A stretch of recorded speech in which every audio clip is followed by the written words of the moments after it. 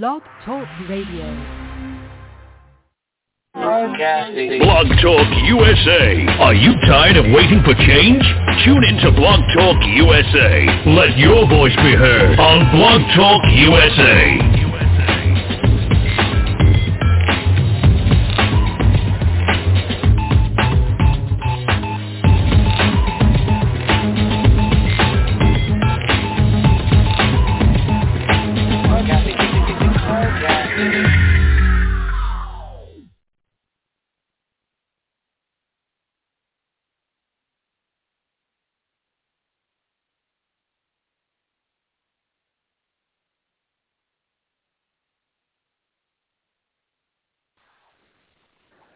Good evening. Hello. Hi, good evening, good evening. How are you doing, Dr. Hagney? I wasn't sure if we're live yet.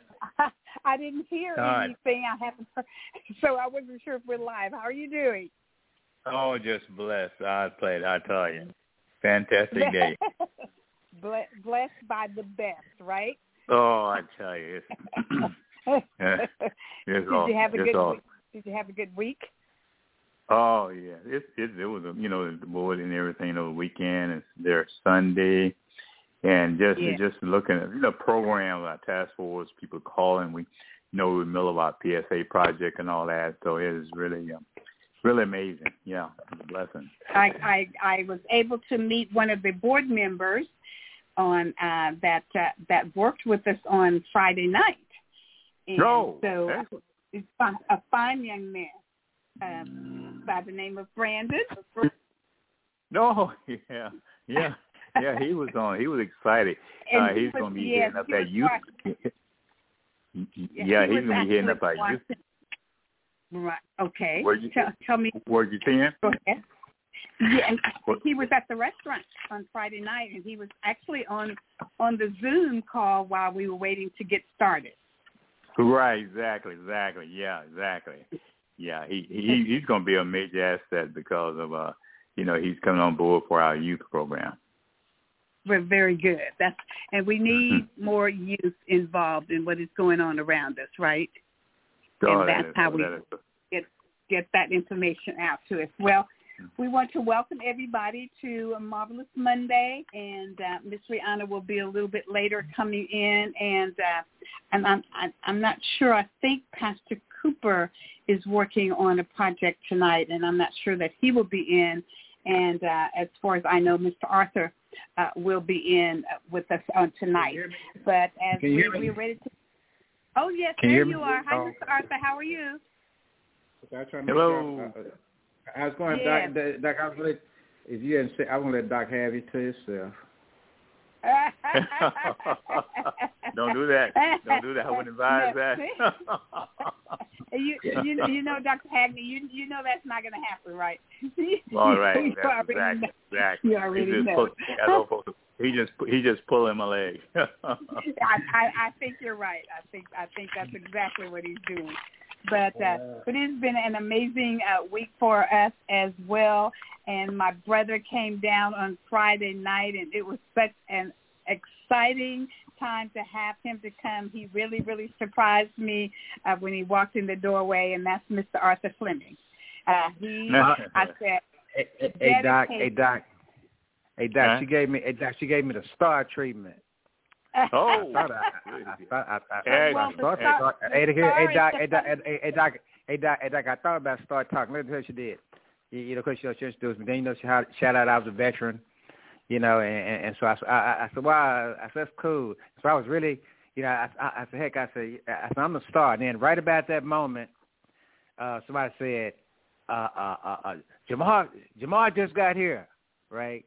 Mm-hmm. And so everybody, I know Jamar hopped through the side door and everybody started hollering. I said, well, famous fleeting.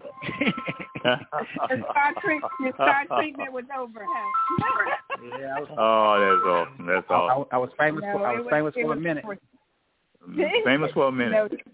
He was great. It was great to have him to come. I tell you, I really enjoyed having him down. He always brings a glow to the building, and did we not have a great time the food was amazing. I mean, everything was just right in order, right in line. And then, of course, on yesterday, Black Voters Matter was in Tyler. They brought the bus in and lots of T-shirts and signs and everything. And some of the people who knew nothing about them was able to be introduced to them. They were there at Pastor Ralph Carraway's church there on 155. And so it was a great week. And people are motivated and ready to get to the polls to vote. And I believe we're going to see some amazing transitions to take place here in Texas. Now I was talking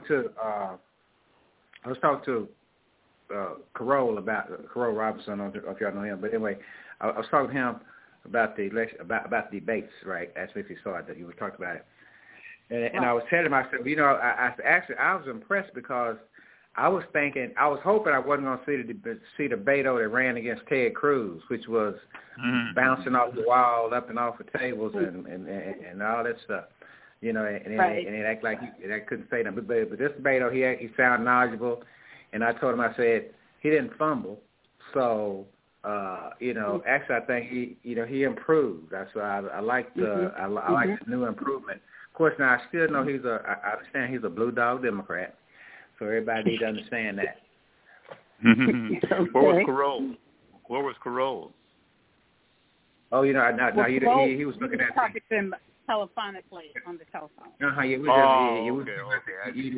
asked him if he saw down in Texas Southern. I asked him if he saw the debate, and so we was talking about the debate, and I was just telling him what I thought about it. So he said, well, yeah, I guess you could say it that way. It did. He did improve. I said he improved. He improved again. We'll talk a little bit about it, Mr. Arthur. We're gonna kick off and let Dr. Hagner kind of bring us up to date on his projects and what all he's doing, and then we'll go from there, and then we'll talk about the tour, the East Texas tour.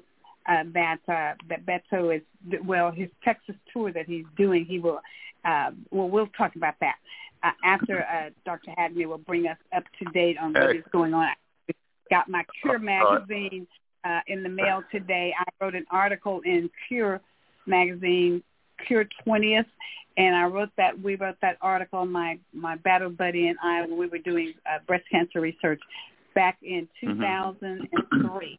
And so I just got my magazine today, and it has Susan B. Coleman on the front cover. But go right ahead and bring us up to date on your projects and COVID and so forth, and then we'll kick off into the show. Fantastic, excellent.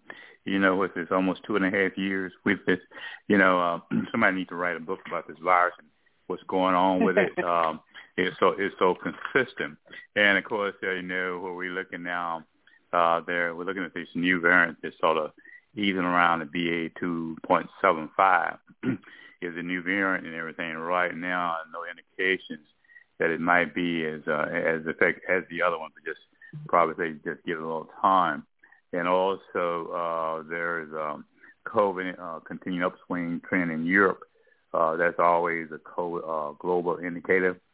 When it started increasing in Europe, you can just see globally what it's going to be able to do around the world.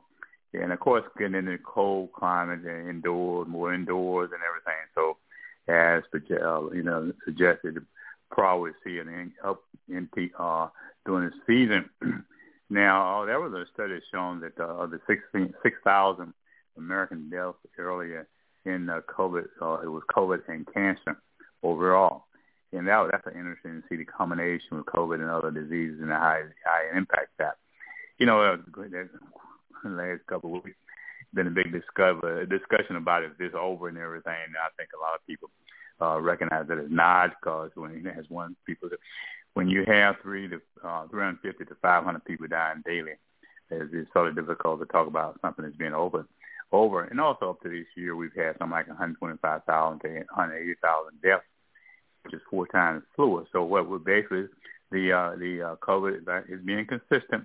And so we'll see the uptick as people congregate, more the cold season flu. So well, not prepared, but we just have to be aware and continue our safeguards and that. But that's where we stand with that. But so what's been disappointing with us is that of course everybody's saying they run out of money to vaccine. So right now we had to shut down our vaccine projects in the black churches because of the unavailability of the vaccine. We had to. What was so disappointing. Last week we had to cancel a site up in Mount Pleasant because Net Health was out of vaccine. So right now the vaccine is only basically be available in the state health departments and also the pharmacies. So we got to work really close with the pharmacies to get people to the pharmacies, and so we still in a battle. And so in our groups we have to continue to educate people about this virus and COVID, and just be aware and be prepared and continue to do the same things we want to do. But what we also, since the vaccine availability sort of dwindling there, we'll put a lot of effort in getting people to educating people, getting them to the sites, getting them to the CVSs. And most of the vaccines are available now in the health departments. We're going to partner with one issue we had with the health department. They had a problem working on Saturdays. So, as you well know, to reach the African American community has always been based on a Saturday. But we're transitioning because of their availability to a weekday.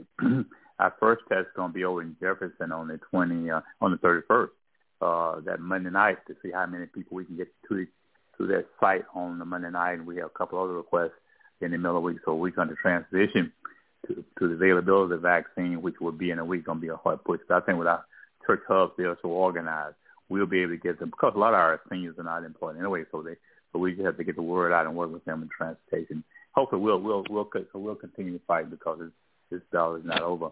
Because we have task force, we have we're in the middle of our prostate project, and that's really exciting. We have people coming on board, but also what we're seeing when I went down to a SIM, an article on prostate cancer, which is going to be published in one of the black newspapers, and everybody's excited about that because we have a black physician who's writing an article on prostate cancer. So we'll use that as an informational tool to get out there, and also what we're doing as a task force. As I mentioned, our prostate project is off and running. Our church hubs are passing out the material, and we have some major partners in that project, so that's very interesting. But what I need to mention here with the prostate is when we're talking about the Moonshot program that Washington's talking about, all that money going to cancer research and all that, really is not including prostate cancer screening. So we got to get the word out into Washington, D.C., all that money for the Moonshot, talking about wiping out cancer in 2025, when there are funds not in there for screening for prostate cancer, which is the number 2 cancer killer in black males, that's a big mistake there. So we got to really get the word out to Washington, D.C. Hopefully we can get some funds in there for PSA screening for prostate cancer. Again, it just means we just need to be at the table. Some of these decisions being made. And we need the right people at the table who are knowledgeable about these issues and be so we're very excited about it. And there are some other request programs we're moving into. Discussing about math scores in schools, and also the infant death mortality project. So we have a whole lot of projects we're going to be launching over the next couple of years. We're launching next week with Medicare enrollment. So that's going to be something we're going to be highlighting. But we keep an eye on the COVID, then people vaccinated, and the sad number about these. There are so few people who actually signing up for the boosters, and so we just have to keep getting the word out and make it available and keep that information out there to them. And hopefully, I know our churches, they will continue to fabulous what they're doing for reaching out and getting information out to our people. I think that's covered it. Any questions? Okay, very good, very good. Just a couple more points where I was trying to investigate on what the president meant when he said that COVID was over. And so what I've come up with, or what some people are saying in the administration, is that the original COVID-19 of the issue that we were dealing with when COVID first started, that variant and the Omicron variant. Now, I don't know if they wanted to throw the Omicron because you remember that was the second variant that came out with the Omicron. And so they were talking about that the original COVID-19 that when it first got started, that has subsided and possibility that Omicron, but we all know that now we have that BA 4 and 5 that's out there, and that's what we're fighting now. And it's unfortunate that we're not able to get that much of that drug out there into the community. I did go. I went to the health department, as you mentioned, Dr. Hagney, the health department and CVS. CVS is doing the Moderna, and then Walgreens is actually doing the Pfizer injection. So for there that want to stick with the ones that they've gotten, then they can know. And I can tell you that the first week that it came in to the pharmacists here in Tyler, they ran out in that first week. So I went at the end of the week in order to, I went that Friday or Saturday, perhaps I believe it was that Saturday. They started it that Monday, and I went that Saturday, and it was they were all gone. The people rushed in to the CVS's, and that Moderna seems like it's the most popular one, or more people have gotten the Moderna instead of Pfizer. At any rate, they were out of it, and so then it took another 2 weeks before I actually tried it again. And so I went to the health department because Mr. George Roberts was in our council meeting on this past week. And so I asked him to ask if he could just give us a little report of our numbers and how we're looking here in Tyler. And so he said that our numbers are down tremendously. He used to come each week and give us a report and kept us updated. But he said the numbers are down tremendously. Not as many people are getting it. Those who are getting it, if they have been vaccinated, they're not getting very sick at all. But as you said, there's plenty of people out there. Yeah. Did he mention he's the one that canceled the vaccine out at Mount Pleasant a couple of weeks ago when he said we were out of funds, we were out of money? Yeah, he mentioned that because also I need George him to put. Yeah, I need him to put that in writing that they were out because they are actually continuing some vaccines in some other areas because I was on this task to deal with them, and so a lot of people were concerned how he gave that report. He was saying he was out of vaccines in one area, but then there's some other areas where he's continuing to make vaccines available. So I'm really going to request them to put that in writing why they told us that we did not have the vaccine because that was disappointing for them to tell us. You said it was on Mount Pleasant that we had that schedule, and I got word that Wednesday we were having to cancel that Saturday. So I had to call up there, and they had to cancel that. And a week prior, we're at your church where we had something like 30 vaccines were given. So I really sort of pressing them on why did they not, see what I'm saying? So another thing, our reports we need to ask for demographic reports when they give these reports. And so it might be down in one area, but it's up in another area. And so we have to be very cautious of these guys who are reporting if it's over and everything is down and everything is sort of moving smoothly because, we in the trenches, so we know what's happening in the trenches. And so, I'll just be cautious about, what they're saying, and particularly when they think, even when you mention that report. You know that Mount Pleasant is Titus County, so that's not Smith County, and we don't cover Titus County. You don't, but George and them did. Net Health did. But, you in Smith County. But, see, that was the advantage of being able to work with groups. No, I'm saying I didn't realize that our health department okay. Oh, I see what you said. He would just report.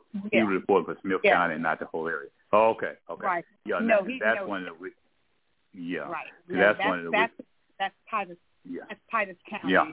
And so that's it. Yeah. They have their own area up there. Pittsburgh, they cover Mount Vernon and Mount Pleasant and Pittsburgh, all up in there. Mm-hmm.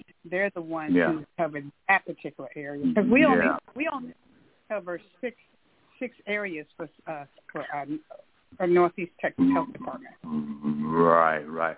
We did a fantastic job at Tennehaw, where I think there some like 30-some vaccinations at that site. Yeah, that was just fantastic. Yeah. Right. Well, we got to keep pushing and encouraging people as much as possible, because people are getting very relaxed as far as the mask and everything is concerned, and people are getting back out into areas everywhere and events, because Mr. Arthur can tell you, all the people that were actually in there on Friday night, and most, I believe, I'd say a good 90% plus people who were there on Friday night are vaccinated people, and so that's why people are getting a little. But you saw a few people still wearing masks and things because they just, they've gotten accustomed to it.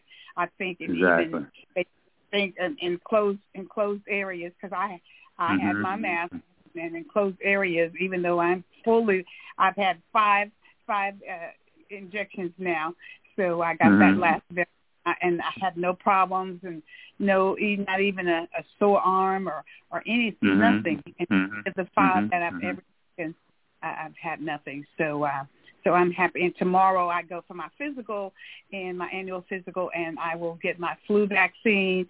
And so, and then of course, and I'll just mention quickly is that we leave tomorrow for the Texas Municipal League Conference. That's going, and this year it's going to be in San Antonio. Last year we were in Houston. This year we're going to be in San Antonio. So I will be a little cautious and being in the midst in that convention center with all those people from all over Texas. There for that, you'll have all the mayors and councilmen and all the city managers and all of the elected people, and then those who head up departments and all that. So there'll be a lot of people there. But that's good. But thank you so much for that. I just have me job in making sure that our people are cared for out there. So with that being said, let's move over and talk a little bit about the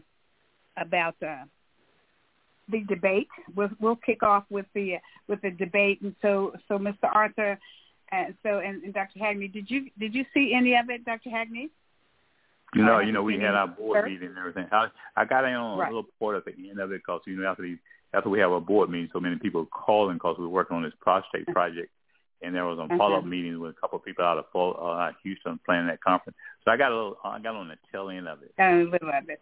Okay, so today on the news, they were doing some follow-ups with it, and so the questions came about as they were checking to make sure that what was presented out there were actually facts, Mr. Arthur, as you know, and then of course what I know the question.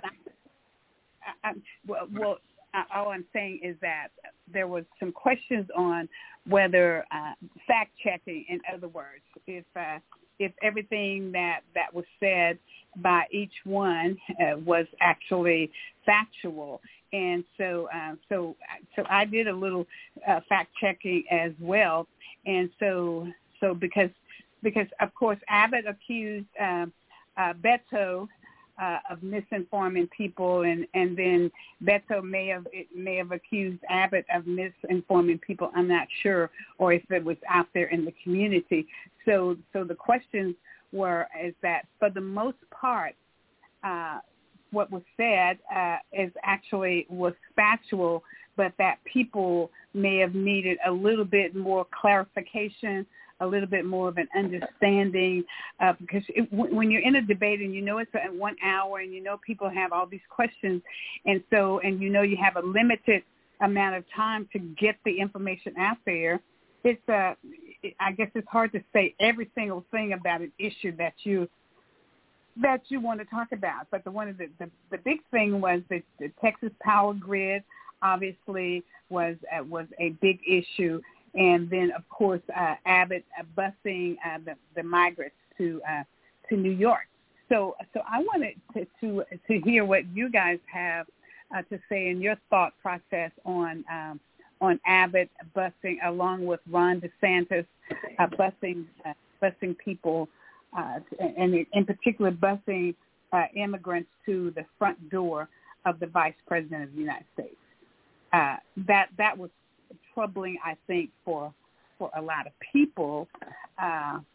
For that to happen, if you were going to, first of all, taxpayers' money was used, and Beto did bring that part out, and so he also said it was a political gimmick, so forth. And so I just want to hear what you guys, and we'll start with you, Mr. Arthur, and we'll go from there. All I can say is inhumane and racist. Inhumane and racist is about the only thing I can say about that. It's just, inhumane and racist. We're in an inhumane and racist period in America, so that's what that is. That's what that is. It's inhumane and racist. So ain't that Go ahead. I'm just saying that it just ain't too much. Until we get white people to like when they be giving out, talking about different stuff happening, they like to say, well, the evangelicals. No, they need to say white evangelicals. White people are the ones that's doing all this stuff. They're the ones doing all this stuff. And they talk about, well, America. No, you need to say white America, because that's who's doing the stuff. And they continue to talk like America, like we all right there with them on all that, right? And they know. And so I'm saying, so until we get some serious, and I'm talking about the media. These are people that's supposed to be, really concerned, and they doing that. They doing that same old. They know what this man is doing. If he was Farrakhan, or if he was Malcolm X, they not nowhere near Trump. Where Trump is. Right. Think about that. That's right. I mean, think what we be looking at right now. We be having we be living at a morally purified air, right? Mm-hmm. And how could this wrong thing be up in here? That's what it would be like. But the way it is, everything, the air is so corrupt, and you got the people corrupt in it, and you got white people buying into the stuff about, they gonna do us like they do them. Well, when you got somebody that's scared because they done did so much wrong, and now they scaring themselves. How you get them to stop scaring themselves? That's the question. How we white folks to stop scaring themselves? Kind of like when we were little. We used to play Boogerman. We knew it wasn't no Boogerman, but we like being scared. So maybe they doing the Boogerman to themselves. Oh wow, that's interesting. I guess we need to pray. I forgot praying for the people in Florida and the hurricanes and everything. But it's just amazing when you sit back and look at all this. And I saw a stat the other day that there is a majority of Hispanic males in Texas and whites now. You all see that? Yeah. The majority what? Yeah. And I see the stat there is more Mexican American in Texas now than white. Yeah. Texas is a minority state. It's been that way for the last people need to people need to slow down and understand history and what's occurred in history. They totally missed it with the COVID, the reason and everything, and they're missing it with this because so if you have a majority and you have all these jobs in America that we have no one to fill them in healthcare and all that. See, someone need to look about training individuals that's coming in America, and of course, the real reason why they concerned about that population number, why they trying to stop people at the door anyway. But that's not going to occur anymore. And so, what people really need to see, what should have happened, what need to be happening, individuals need to be trained before they come across the board. Set up a university, set up a training program to train these people to fill these jobs that need to be filled. And because that's the problem we have in healthcare, all these little workers and everything. And one thing about these people, these individuals, they will work. And so I think we missed the opportunity to have a training program to train or certify them and bring them in this country, and also have a program once they come here. You know, all the money in education, we should have a training program across the border, training these individuals. You know, what work study deal is not going to work. You know, so train the individuals so we can hire people, put people to work in this country for jobs where we need the money. And so I guess one plus of the individual, what happened to those individuals in New York and in Baltimore, in that area, what kind of services they receive and what kind of care they're receiving, how they've been taken care of. You know, I think this whole deal needs to be re-looked at and just see and train the individual, look at the services, train them for the jobs that are needed in this country. And of course, and that it's going to solve itself because people will be coming over. Those numbers will change, and you know, there's not going to be white men. And that's that greatest fear, but that's not going to happen anymore. That's already changing. So I would say what we need to do is some training program for these individuals wherever they are, and if they're across the board, we can set up universities along the border, colleges, train. You can have certification programs, train all these people, train them right there at the border.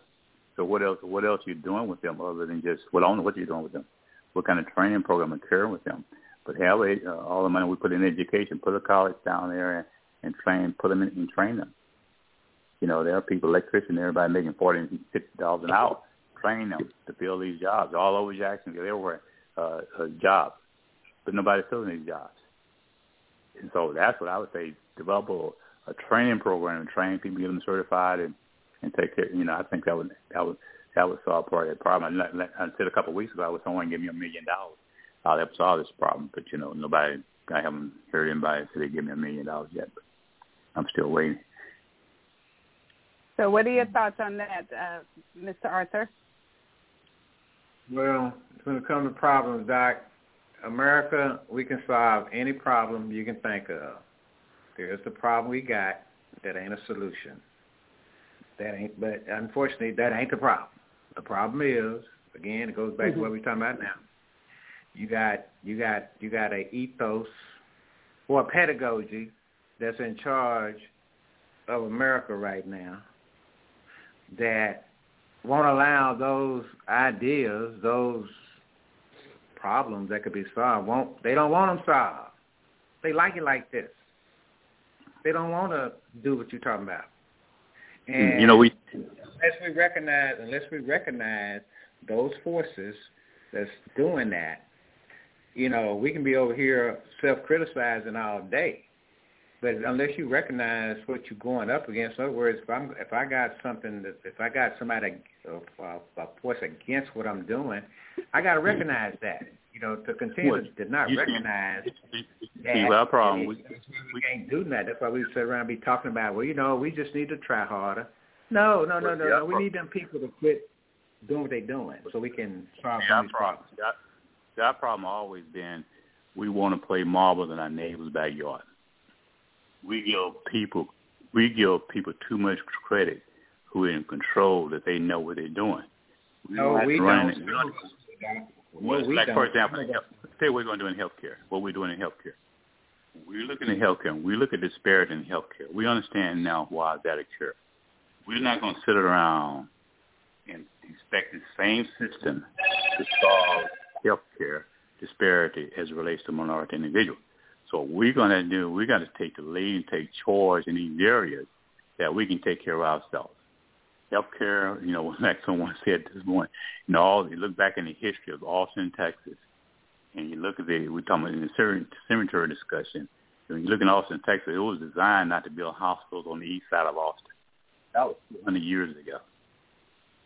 And so if you look at Austin, Texas right now, you don't have any hospitals over on the east side of Austin. It was designed not to put healthcare system in Austin, on the east side of Austin, for black and brown 200 years ago. That's why you had the death rate of polio and everything in East Austin, because they didn't allow those individuals over in the hospitals over in West Austin. That's our state capital. How many people know that? You know, we still run into our neighbor to fix when we can fix things ourselves. somewhere along the line we gave them credit for knowing what they were doing. We're still doing that.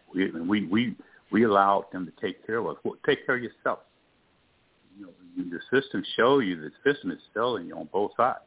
So therefore, we need to start writing. We need to start taking care of ourselves. We got to start depending on people who we're electing to take care of ourselves. Because a lot of these people we're electing, they don't understand themselves. So we're electing people who can't solve the problem. We know what the problem. People who need to know the problem need to start solving the problem. That's all I'm saying. If you look at all the money being spent, look at the results. Look at the COVID. You look at the COVID numbers and the money being spent in Texas on COVID. Those numbers were probably about 60% of the people been fully vaccinated. Nobody's tracking those dollars. Where are those dollars going to? When we look at the results, the amount of dollars being spent not matching results. So those of us who know how to fix this here, we don't need to wait on other people. We need to start fixing this ourselves. We need to get the marbles in our own backyard, set our own rules, and play our own games. Then in sports, you'll find out they're going to want to come across your fence and play with you. But as long as you cross the fence playing with them, they can always change the rules on. That's a no-win situation. Take your marbles, get on your side of the fence, set your own rules, and take care of yourself. Well, I'll tell you, Dr. Hagney, let me just jump in and say this. If, in fact, America would set up programs such as that, you would have a pushback from other ethnic groups who did not get that same kind of privilege. Haitians, various and sundry other people, people from other parts of the world, even from other parts of Africa, that have been trying to get across the border. We know that the Haitians are the ones who have been turned around, but the others have been the ones who actually have made it across and coming to our door. And the one thing that we have to differentiate, and that is those people who are coming and knocking on our door for asylum. Those are legal people that according to the Constitution, that has the opportunity to do so. And then there are some who are trying to come across the border who don't have that paperwork completed to say, I want to escape this country because of dangers. All of them are wanting to escape, obviously, because of the dangers from the cartels and various and sundry things.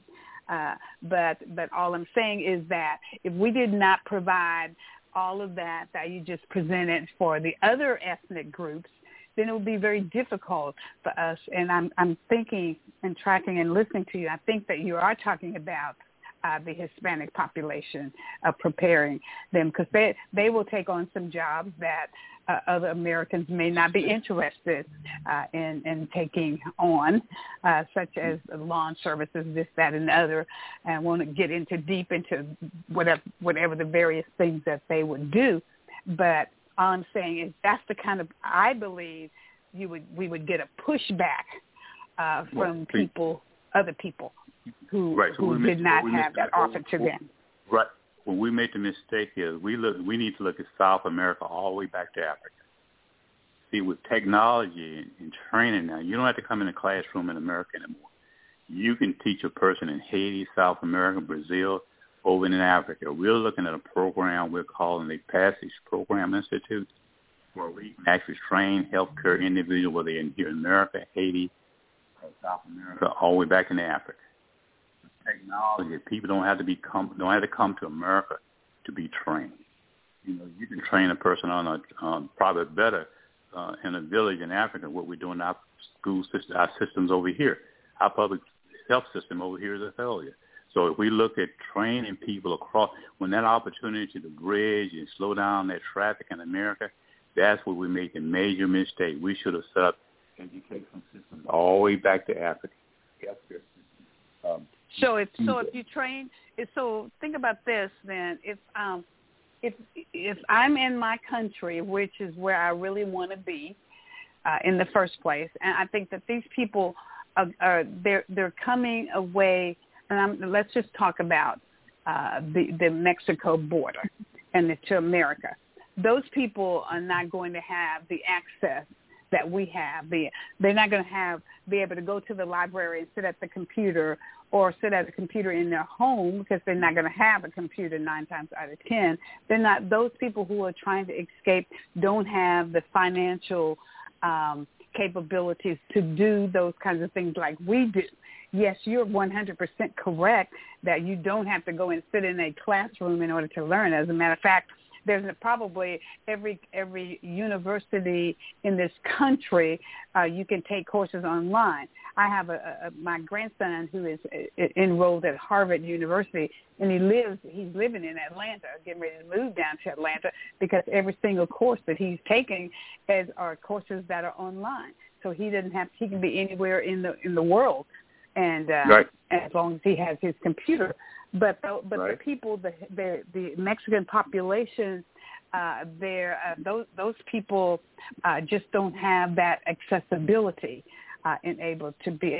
It will be very, in my opinion, I think it will be very difficult to try to set up a program and train some people who are kind of poverty stricken, because you can look at them and tell they come in with the clothes on their back. That's all that they really have. A backpack with maybe a couple of things in, and they're trying to get to family members possibly who are already in country. So that's all I'm kind of saying is that I think that it would be a lot of big work for them to make that kind of thing happen if they don't have the technology and the resources in order. And we have the resources, but they don't have the technology in order to be able to do something like that. But, and once again, I think that you would get a kickback from other people that we didn't do that for. That's been trying to get into the country as well. That's why you do it for all. That's why you do it for all of them. That's and then could I disagree with both of y'all? That would be a whole new budget item. But go ahead. Can I disagree with y'all for a minute? Can I just disagree with y'all just for a minute? The problem that I have, the problem that a lot of black people have, here in America, is the fact that, first of all, our diaspora, our history is unique to the country. Okay, it's unique, but yet and still, when we continue to struggle as we should, and we acquire these rights as we should, and other people should share them as they should, right? But here's the thing. We keep getting compared to folks. You can't compare us to them folks. You can't do that. We're not like them. What do you mean compare? We don't have the same diaspora. We don't have the same diaspora. We don't have the same. We operate different in the system. That's what I just said. But listen, we discredit our diaspora. Therefore, you assume that integration we can learn in white universities. We don't realize how blessed we are. No, Doc, I know what you're talking about. Doc, I know what you're talking about, but that ain't what I'm talking about. That's not what I'm saying. What are you talking about? What are you talking about? Why are we so isolated? I'll come back to the ethos. One at a time so we can hear you. I'm back to the ethos and the pedagogy. I'm back to the ethos and the pedagogy that we operating in. And within that context of what we operating in, the attitude of America, for us to keep comparing ourselves with folks that coming over here taking advantage of the system, and that's their right, taking advantage of the system and so forth, and then to not have any distinguishable differences because our struggle is different. I think again, when we buy into that, you just like, the guy just crossed the border a couple of months ago. Y'all ain't no different. Yeah, we are. Well, no, that's our problem. And I'm just saying that when it comes to resources, when it comes to educational opportunities, when it comes to all of that, it ain't fair like it ought to be. And I'm just saying. Mr. Arthur, can I jump in for a hot second? There is a large population of Haitians that went around came up into the Mexico border, thinking that they would be able to cross just like the Mexicans are able to cross or have been crossing of that border, and they were turned around and have been turned around and have not been able to come across. That's why I mentioned the fact that there's no way that that America should establish programs to educate one ethnic group. But Dr. Hagney did say they should educate all. But if you check it out,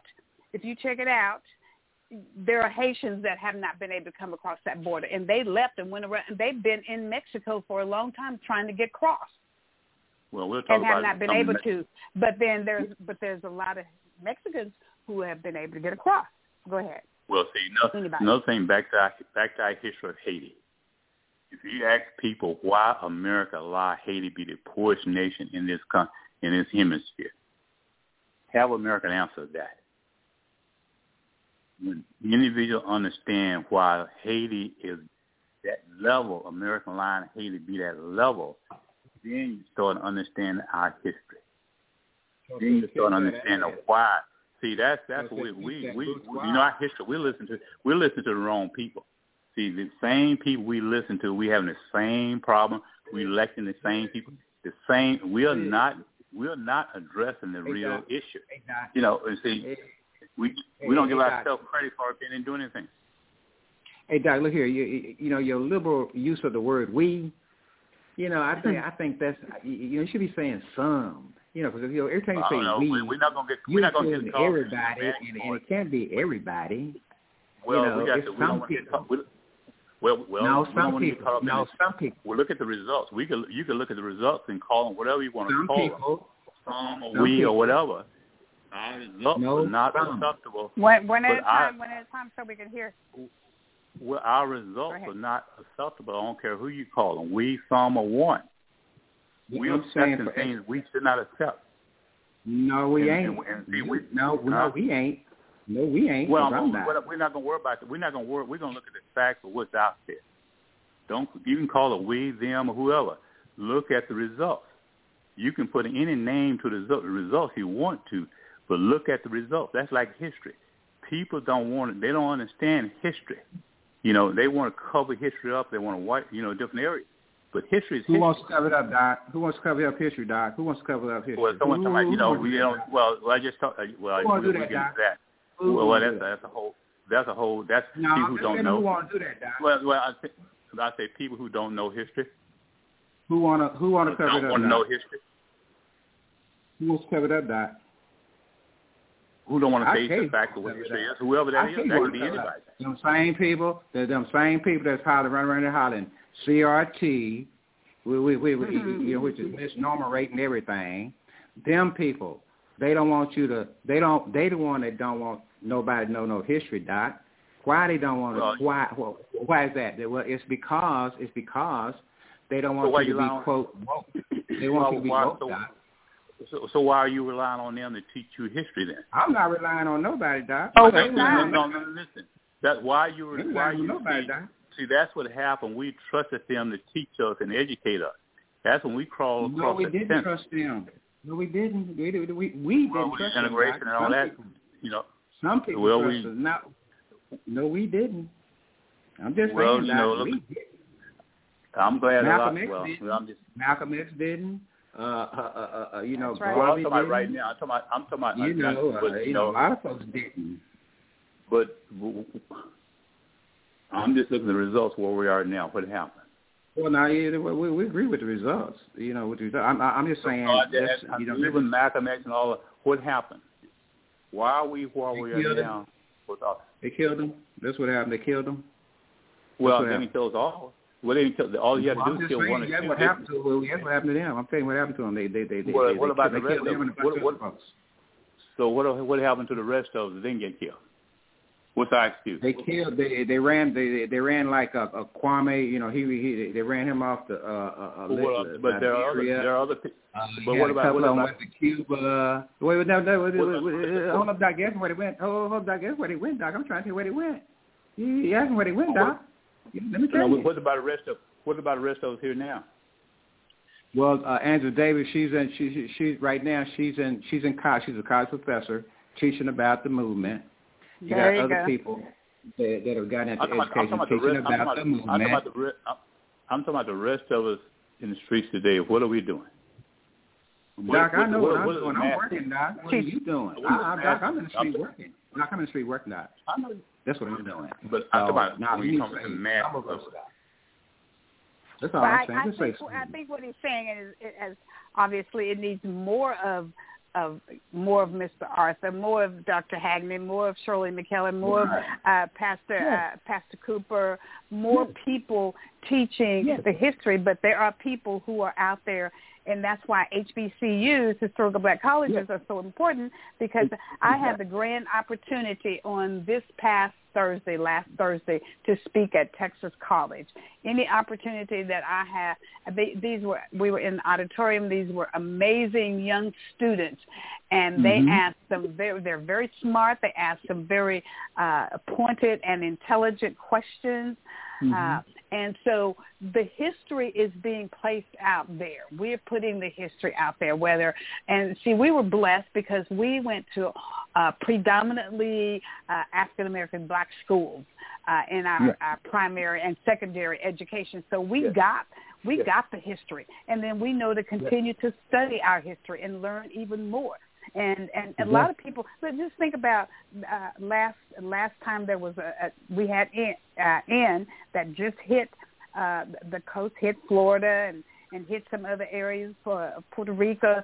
But do we remember when what was the last flood? And we see Trump standing out there throwing paper towels at those people, and then today we saw the president going down there being intelligent and saying, we're going to bring funds and money down here. We're not going to leave you stranded down here. And so I think our history is being taught. It just needs more teaching. Our young black students are surprised at what they're learning and what is going on. We had John Lewis and we had Dr. Martin Luther King. We had our own family members who educated us on what is going on. So we're working to get the history out there to the people. When I was over in Thailand back in the day, when I was in the military, that's when I started studying my black history stuff. And I had to go to the library. I had to go to the library. I had to read magazines. If there's anything I could find, read a few books, so forth. Okay, now roll it forward to where we are right now. First of all, they just started teaching. Well, they had started teaching some of it. Then once we integrated, we was getting more over the black school than they get now probably. But now they teaching a version that ain't even real. It's miseducating everybody. And so that's the situation we got now. And so what's going to have to happen? What's going to happen is we keep going this direction. We're going to have to create a school, just black education schools on the side of the current education system. We're going to have to sue them not to make our kids learn that stuff. To sue them to make them quit miseducating our folks and their folks too. But that's what's going to happen, because otherwise we're going. That's why I told you about last time. Stay woke. That started in the 30s. That's stay right. woke. And they don't want you woke. Woke just means that you realize that there's another history that you don't know about that's been hidden purposely from you. It's kind of like hide and go seek. You have to go and find it. All the history I learned through hide and go seek. I didn't learn in school. And so what I'm saying to you is that it's still hide and go seek if you're going to learn your history, and it shouldn't be like that. And so when people don't know stuff, and so when people don't know their history, I'm sympathetic to them because I know why they don't know. I know why they don't know. And if they do know, it's not correct, and I know why it's incorrect. And so I can't feel any other way than sympathetic toward them, really, because I've been there, and I know when you don't know, you just don't know. So all I'm saying is that we have to understand who don't want us to learn it, and then we got to see what we need to do to make it easier for our kids to learn. And nowadays, it's actually on their phones. It's on their phones. We just need to organize the information. There you go. There you go. They don't have to go. They don't have to go to the library. They ain't got no library like I did. Exactly, and they read the well. We had books. We had books in our high school, and let me just share this with you that we also had books that were sent to us with a lot of other names in those books, and we would say those people didn't go to school. Who are these people? Names like that. You know what I'm talking about, Dr. Hadley? You know what I'm talking about? I know exactly what you're talking about. Yes. I know yes. Those secondhand books was like that. Yes. But how about this? We had the Ella Reed Library. That is right now today, that library is my sorority house. And that's where we learned all about Black history. That's why, because the books that we had in that library, you didn't find those in the public library downtown. Exactly. You couldn't go to the public. You couldn't go to the public library to begin with in the first place, and that was just fun because we were able to learn things that they would not have taught us at the public library, anyways. And that's what I'm saying. Remember, it's always been like this. It's always been like this. It's never been different. There's never been a time where our history was taught to us. There's no period in time like that. There's none. Yeah. It's never happened. Well, look, you look we at got to understand that it's never happened. We're still trying to make it happen. So let's just be a little bit more sympathetic to folks who have a ignorance about the current situation because they've just been raised and full of misinformation. I mean, hey, I know what it is. That's why I try to educate them as best I can, so they can understand what it is. Like Dr. said and everything, the board member you met that was there, that's gonna be his responsibility on task force. That he's gonna be working on after school programs, exactly what you were just talking about. Because we know who wrote our current history, we know what we need to do. And that's going to be his focus in tapping into the youth. You talk about the technology, all that. That's going to be his responsibility on our task force. And I tell everybody in East Texas, if you come in East Texas, you need to read the book, Plantation Life in Texas. So let me share with you guys. Last Saturday, not this past Saturday, Saturday before last. I think I mentioned this on our last Monday night show. I went with Mr. Eric Williams down to Marshall, Texas, actually outside of Marshall, Texas, about 40 minutes outside of Marshall, Texas, is a little small community called Lee, Leigh. And it consists of 435 people. And we went to the slave plantation that still exists. People still live on that slave plantation. There's 7,000 acres of land that Mr. Eric Williams' family cultivated, grew crops, and lived there. I was able to go to the cemetery.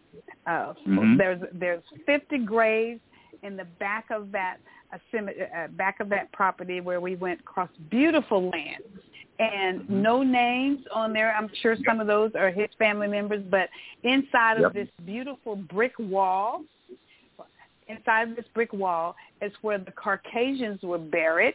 However, Mr. Eric Williams' grandmother, Miss Miriam, he wrote the story in the film, the documentation of finding Miriam, and she is buried right next to her slave master that she had children for. Right beside him, he must have thought highly of this because this Miss Miriam, simply because I'm sure he died before she did. So I'm sure that in his will or in his trust or somewhere, he wrote that he wanted her to be buried next to him. And his wife is... I think she died for him. I think she died before he did. No, she did not. No, he died first. He died first, and then she died, and then the wife is buried. She was a young lady. She was a young lady when she died. I think he died before she did. No, I'm saying. Let me put it up. Yeah. I'm saying she's a young lady. She's a young lady when she's probably. I think she's probably about about 20-something when she died or something like that. Because she was born like I think in 58 or something like that, and she died like in 70-something. Let me pull it up, and I can tell you just a minute. But the point that I wanted to make is that she is the only one that's encased into that brick wall that his ancestors built around that, and her grave does not have that she's a citizenship, but the rest of them have this little sticker. There was a couple more of his children that are in there that did not say that they were citizens. They have that seal that says that they were citizenship. Right. But his wife was buried at his feet. So that's the history. And she's buried. Yes. I mean, it was amazing to be out. And tonight they started to showing it. I got my fraternity brother, Mr. Arthur's fraternity brother, who is the news director, sent my sorority sister out there. She documented and followed us and took lots of stories. She's been working on this story ever since I brought her into this. And so tonight they started to putting it out on the news about this. And then he's gotten another notice from England.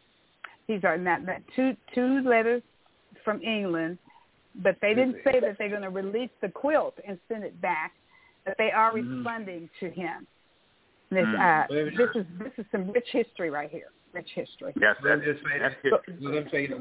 Mr. Would it be Jefferson's wife or any of them other slave masters' wives or whatever?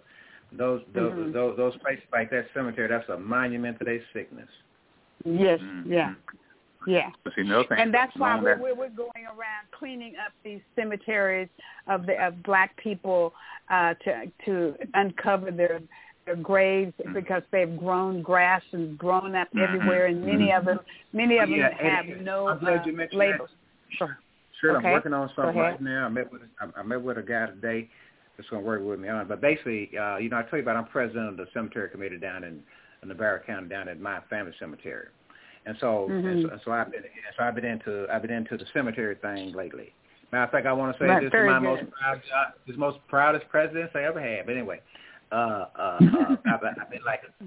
been getting into all that, and so what I found out was that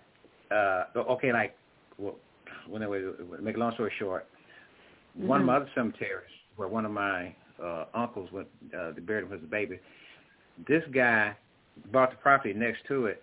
He got cows grazing on top of it, on top of the damn cemetery. Now this is outside of Ennis, Texas.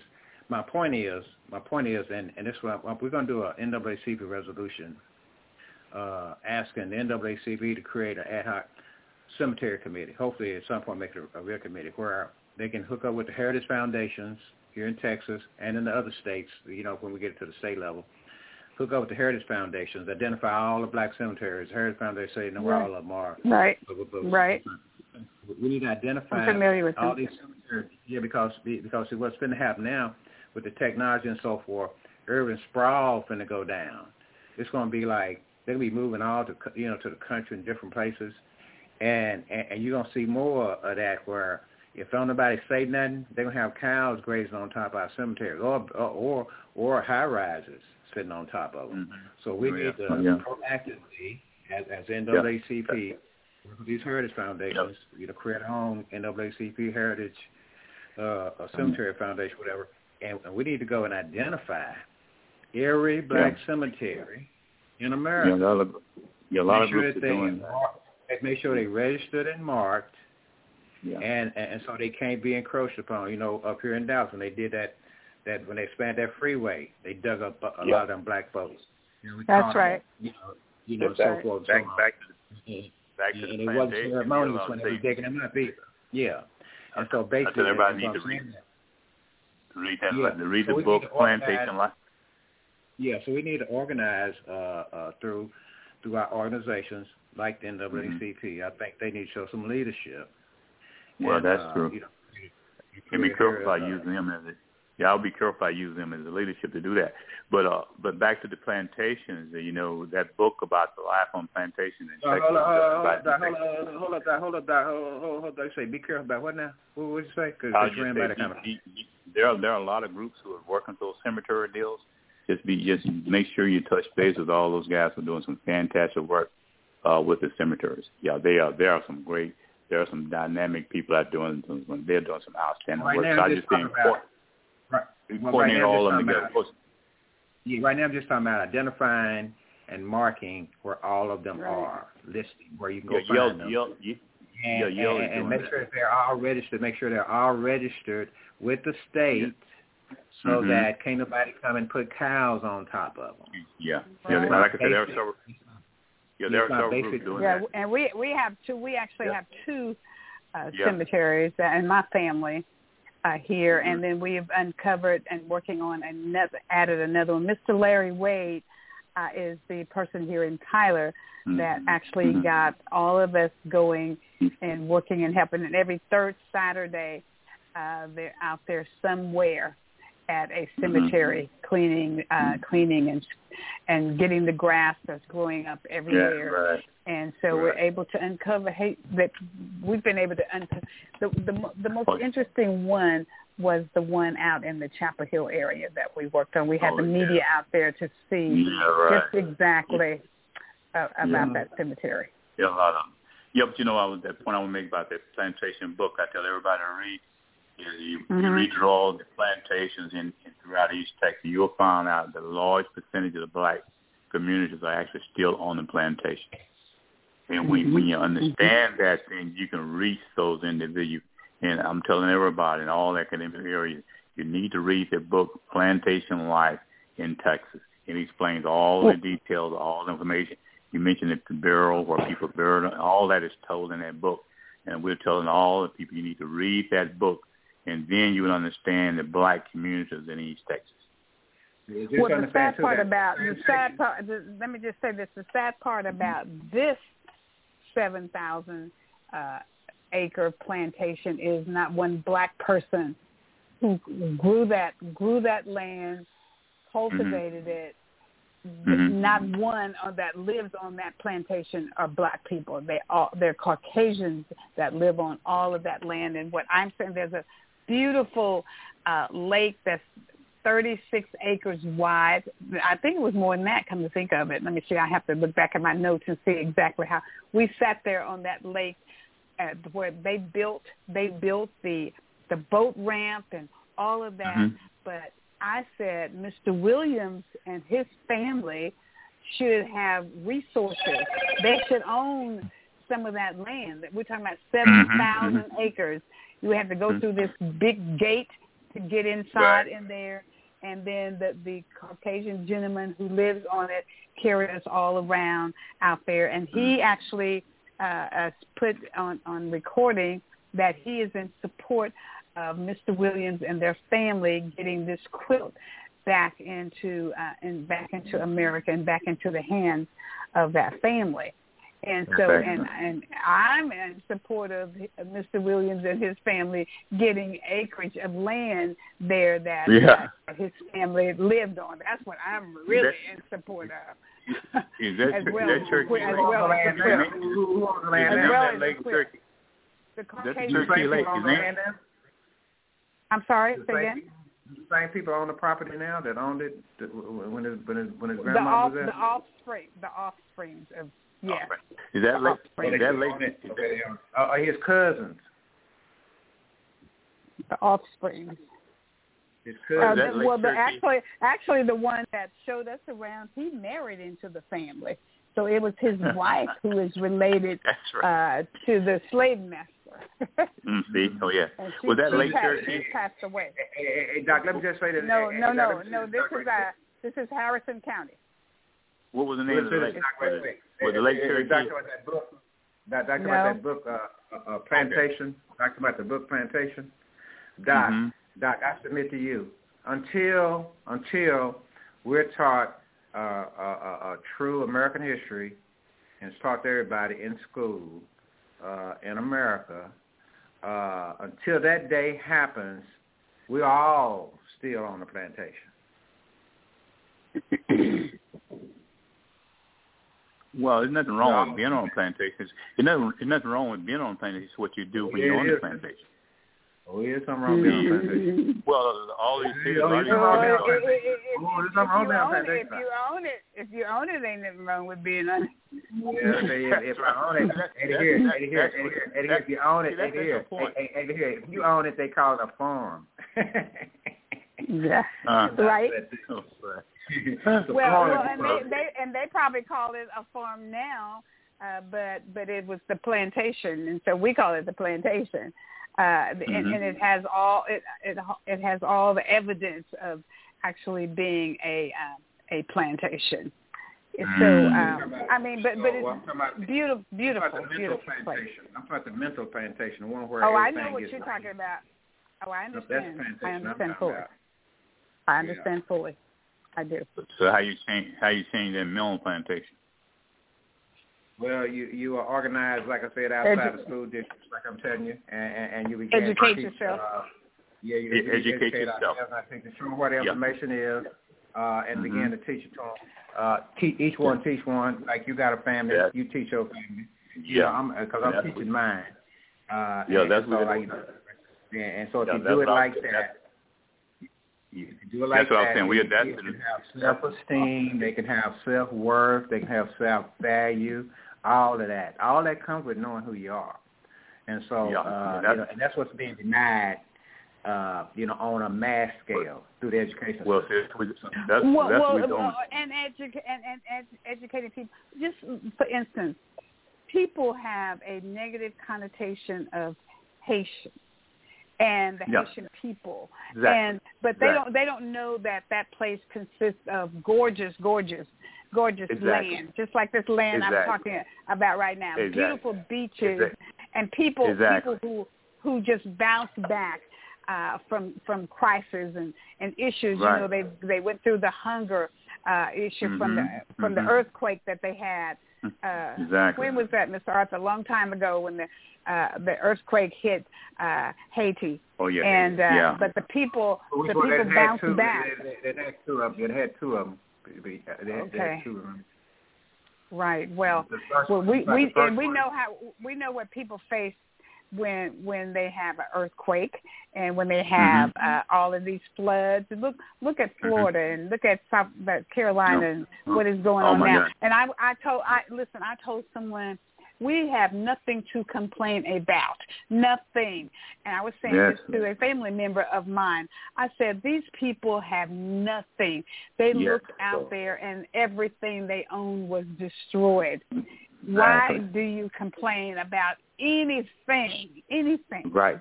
Right? Anything. Nothing. That's right. There's no. We have no reason to complain. We got a roof over our heads. We have too many clothes to put on. Those people have clothes on their backs, and that was it. That was it. And then we want to make sure. Listen, go ahead, Mr. Arthur. You remind me of a situation one time when I was in 11th grade. Did I tell you about my Nehru suit? I had a Nehru. No, you had a Nehru. I hope you kept it around.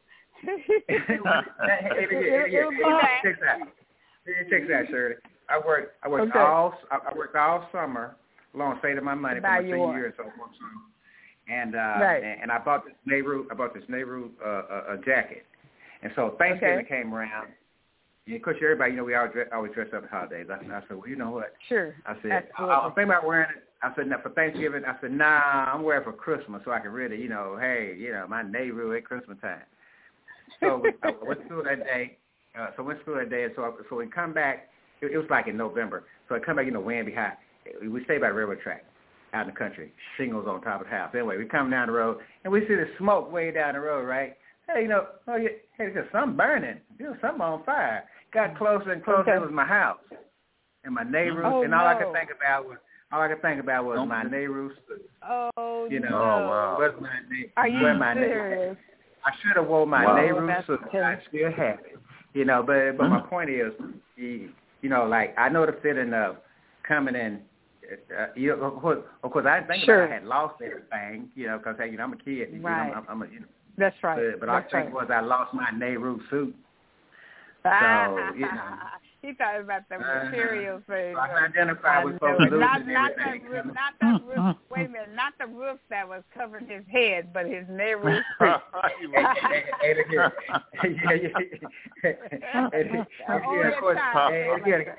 Shirley, here. So you know, you're not supposed to contribute and give you clothes and all that kind of stuff, right? You get the family clothes. Right. Well, of course, you know we going.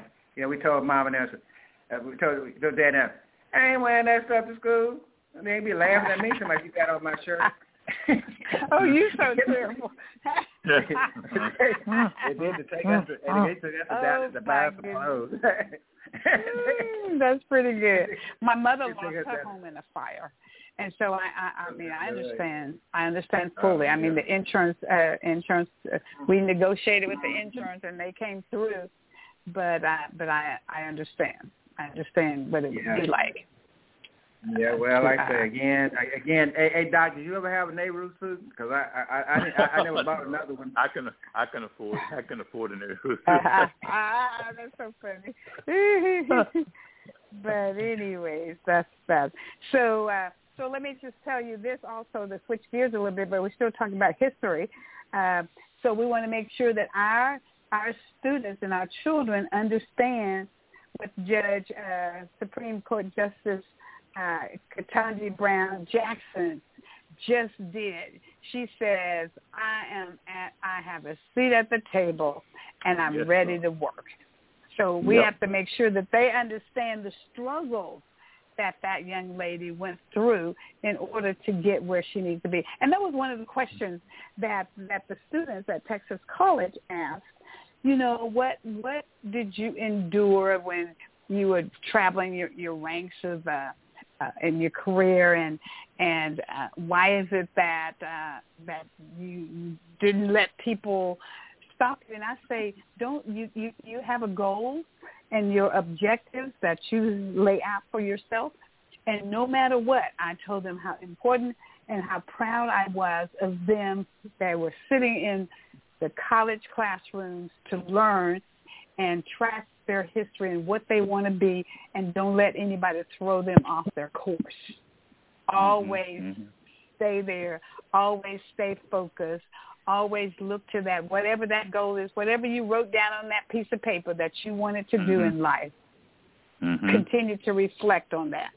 And so that's what we got to do. We got to make sure that the education component passed down to the offspring and our students. Oh, yes. And not just our own personal children, but all of them are our children, right? So we got to be concerned about all of them. All of them. Yeah. Okay. All right.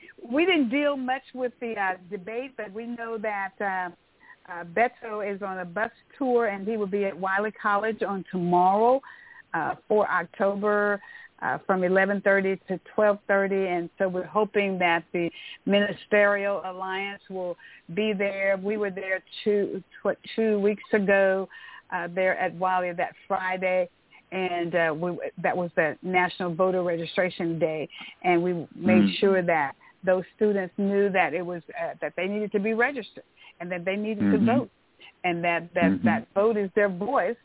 And if they don't use that voice, somebody's going to take that voice away from them, right? And so I think they're getting it. I think they're really getting it.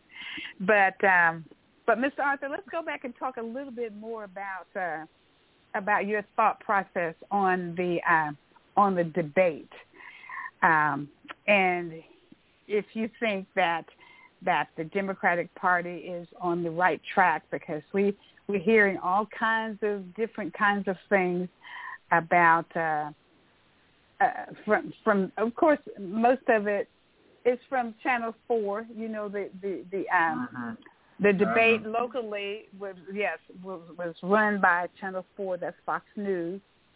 But if you can flip over and you listen to something else, another station, then you get a whole entirely different perspective. Go ahead.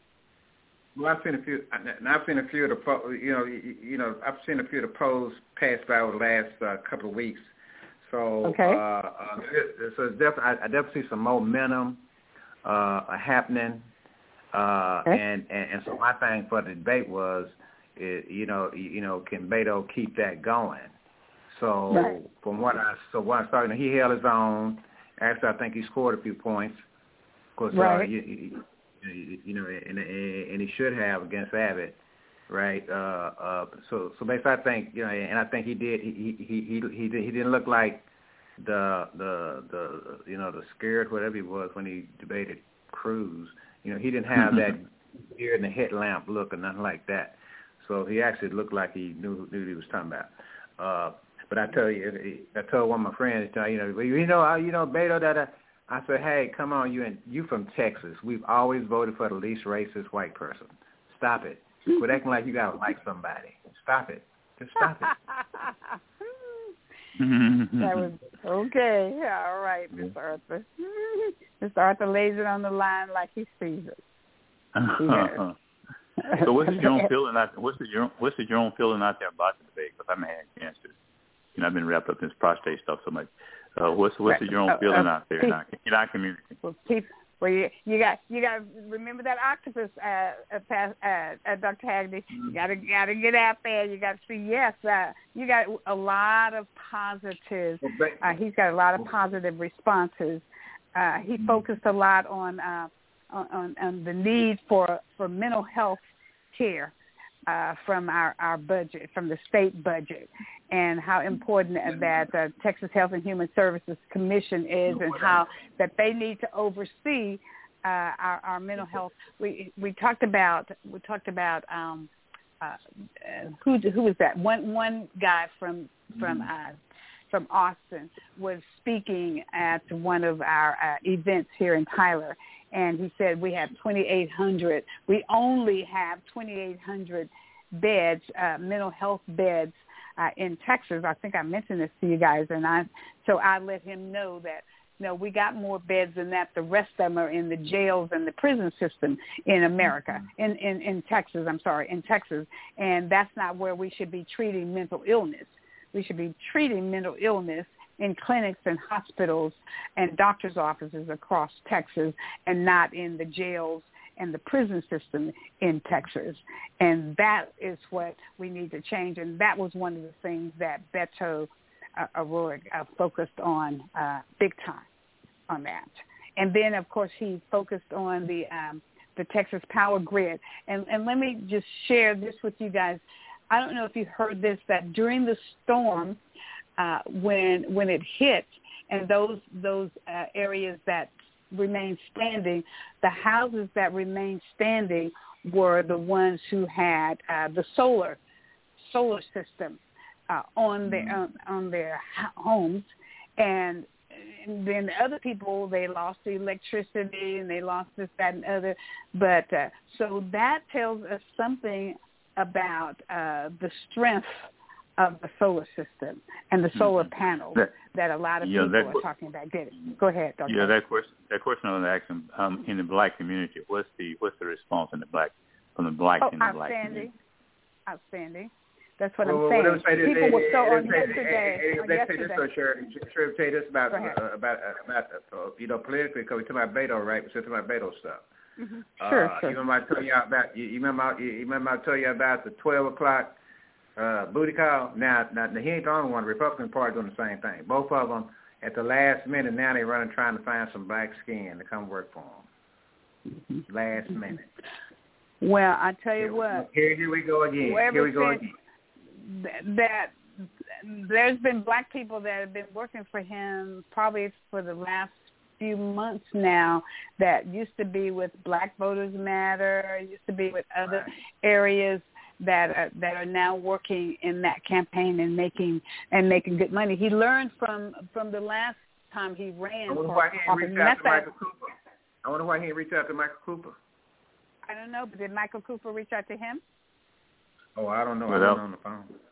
Yeah, so that was one of my concerns. That's why I was asking Michael. I was hoping Michael would be here tonight. I was wondering, has he, that's that indication that well, they're let me not just doing tell you, that. he reached out to me, but the people who are hired with them, now he reached out to I'm not going to call names out. I think that's not right.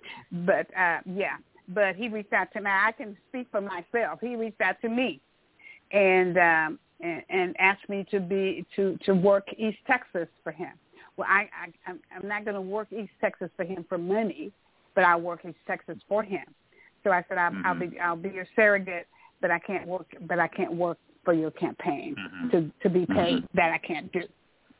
And so that's why I put on the event on Friday night, and then put on doing other events out here, and then going throughout East Texas and I actually, if I wasn't getting ready, if National Night Out was not going on tomorrow, and I don't know if you guys are having anything out in your communities or not, but tomorrow is National Night Out across the nation, getting together. That is the perfect time for us to work our own neighborhoods. It's National Night Out. We'll have voter registration tables set up throughout Tyler, Texas, for those people who are putting on their National Night Out. I will be in the police car riding all around in Tyler to say hello to the people and to make sure that they're registered to vote. Yesterday, Pastor Ralph Caraway Sr., there was probably 300 people out there. Black Voters Matter was out there. They put out the T-shirts and all of their memorabilia and stuff to people. There were tons of people had no idea who Black Voters Matter is. The reason being is that they're not involved in the community. So nobody should have to ask you. You should be asking someone, what can I do? What can I do to help to make this midterm happen and put the right people Let's do it this way. in office? Let's do it this way. Because we got to go into what's called constant mode, constant TV mode. Never stop. That's right. So right now, what I'm doing here in Dallas, of course, I told you about what we did, this past month. Now, what I want to do is make that a yearly event. We need to create some yearly voter events in our communities that we're doing yearly, not just during presidential election time. Well, remember what we said. As soon as the midterm election is over, we need to. If you want to take a little break for a few days, and then you start up all over again. You don't ever stop. You don't ever stop. No, we should be starting. We'll tell you what I'm doing. I'm already I'm working on 2024 right now. I ain't waiting till after this election. Exactly. I agree with that. Exactly. We all are.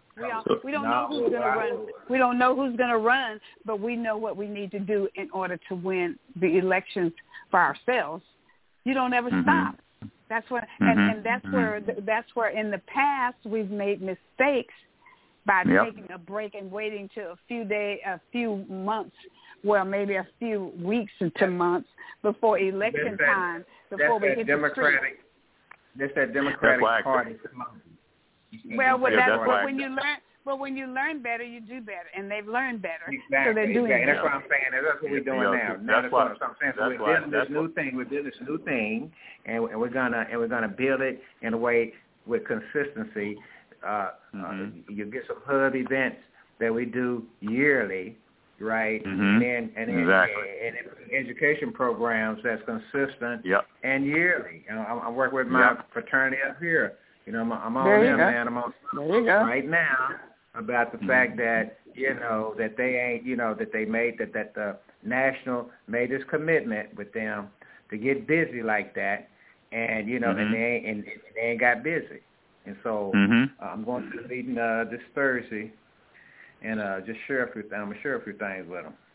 So, and here's the other thing. Here's the other thing that I noticed, gentlemen, is that when a candidate runs and they don't win, you don't see them anymore. they're lost out there, and so that which tells me that you were only running to try to win, and if you didn't win, you're gonna. What about the next person that's running? Exactly. You wanted someone to work with you to help you, so why don't you continue to be involved and work to help whomever is going to run in that seat again? Just because you didn't get that seat doesn't mean that you don't continue to be involved. Well, we need to do a better job, and that's what I talked to Carol Robson about. We need to do a better job of training, of identifying and training folks in our community that would make good servant leaders. We're not, that motion ain't happening. And so those kind of things we're going to have to do in order to do the kind of thing we're talking about. Because, see, otherwise we sit around waiting on folks' circumstance to allow them to show up and run for something. And that's the way it's going. Or wait for one of the parties to come and pick you and train you. Right. There you go. And put you out there. Well, that's farm team. That's farm team. There you go. That's exactly right. So we need to be about the self-help. Like Doc, I tell you this, I've said this on the show before, that's what I always tell my white friends, y'all need to quit helping me. Just stop. Don't help me no more. Just don't help me. You don't help me because I always wind up missing something when you helping me. We both be crying about it. We both be crying about it, but I'm the only one missing something. So I need you to quit helping me. And let me see what I can do by myself. By yourself. That's right. Yeah, without your help, then let's see how far I can get. And then if I need your help after that, I holler. See what I'm saying? Yeah, see, that's what I was saying earlier. Why do we always... and you come burn it down. And so I'm saying, so when I create this next Black Wall Street, don't come burn it down. That's all I'm asking you to do. Don't come burn it down. That's what I said. Well, yeah, that's so true. Yeah, you're right about out there, and why we always wind up in nothing. But yeah, that's that feel we have out here. That's what I'm feeling. And people, they say it's the last minute and all this, and nothing been built. I like what you said about build a momentum over multiple years. I can tell you, people out here, they're tired. People just that during the election, they see people, they hear this, or they don't hear ad. They need, like you said, there need to be like building a building, and that's what really that's what CDC. And that's what all these national groups should be doing, just like CDC, Department of Health, all of them. They need to rebuilding. And that's what really needs to happen, a plan. When I ask people about their plan, I'm not talking about just right now. What is your 3-year, what is your 5-year plan? Who are you looking at? Who are your room? And also forgetting about these local, these council people and all these other people, these city people, these county people and all that kind of stuff. All that has to be part of that because a lot of people really don't care at Austin and on Washington level. They care about Cherokee County. They care about Bullitt. They don't really care about. And so you have to teach. You have to work with them. So I like what you, and that's what needs to happen. We need to start from ground zero and rebuild this whole thing because people are going to be shocked. So we need to rebuild this whole thing, looking 3 and 4 years down the road. The current system is what's been giving us the kind of politicians we've been getting. It's particularly in the bigger cities. Of course, I use Dallas because they just the exact thing I'm looking at. You're right, and so and we get these people that come to lead with, but they've been introduced they've been brought to the system by some outside force, right? And then so they get there, they ain't about us when they get there. Right. And then once they're there, they do what they're going to do. So basically, and that's why I said we're going to have to take control of the production line as far as folks, because that's how they wind up in trouble. They get these people that'll do anything. They get up there, and then they embarrass us. Sure, they don't get kicked out for stealing $1 billion. Even trying to steal $1 billion. No, they get kicked out for 500,000. Yeah. I mean, really. No. No money. No money. Yeah, I mean, no money.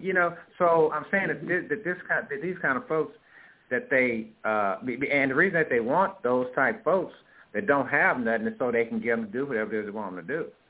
It's just pretty elementary. What they're doing, and but the fact they ain't able to keep doing it is what I'm trying to figure out. How y'all keep doing that? Because I know I keep telling y'all.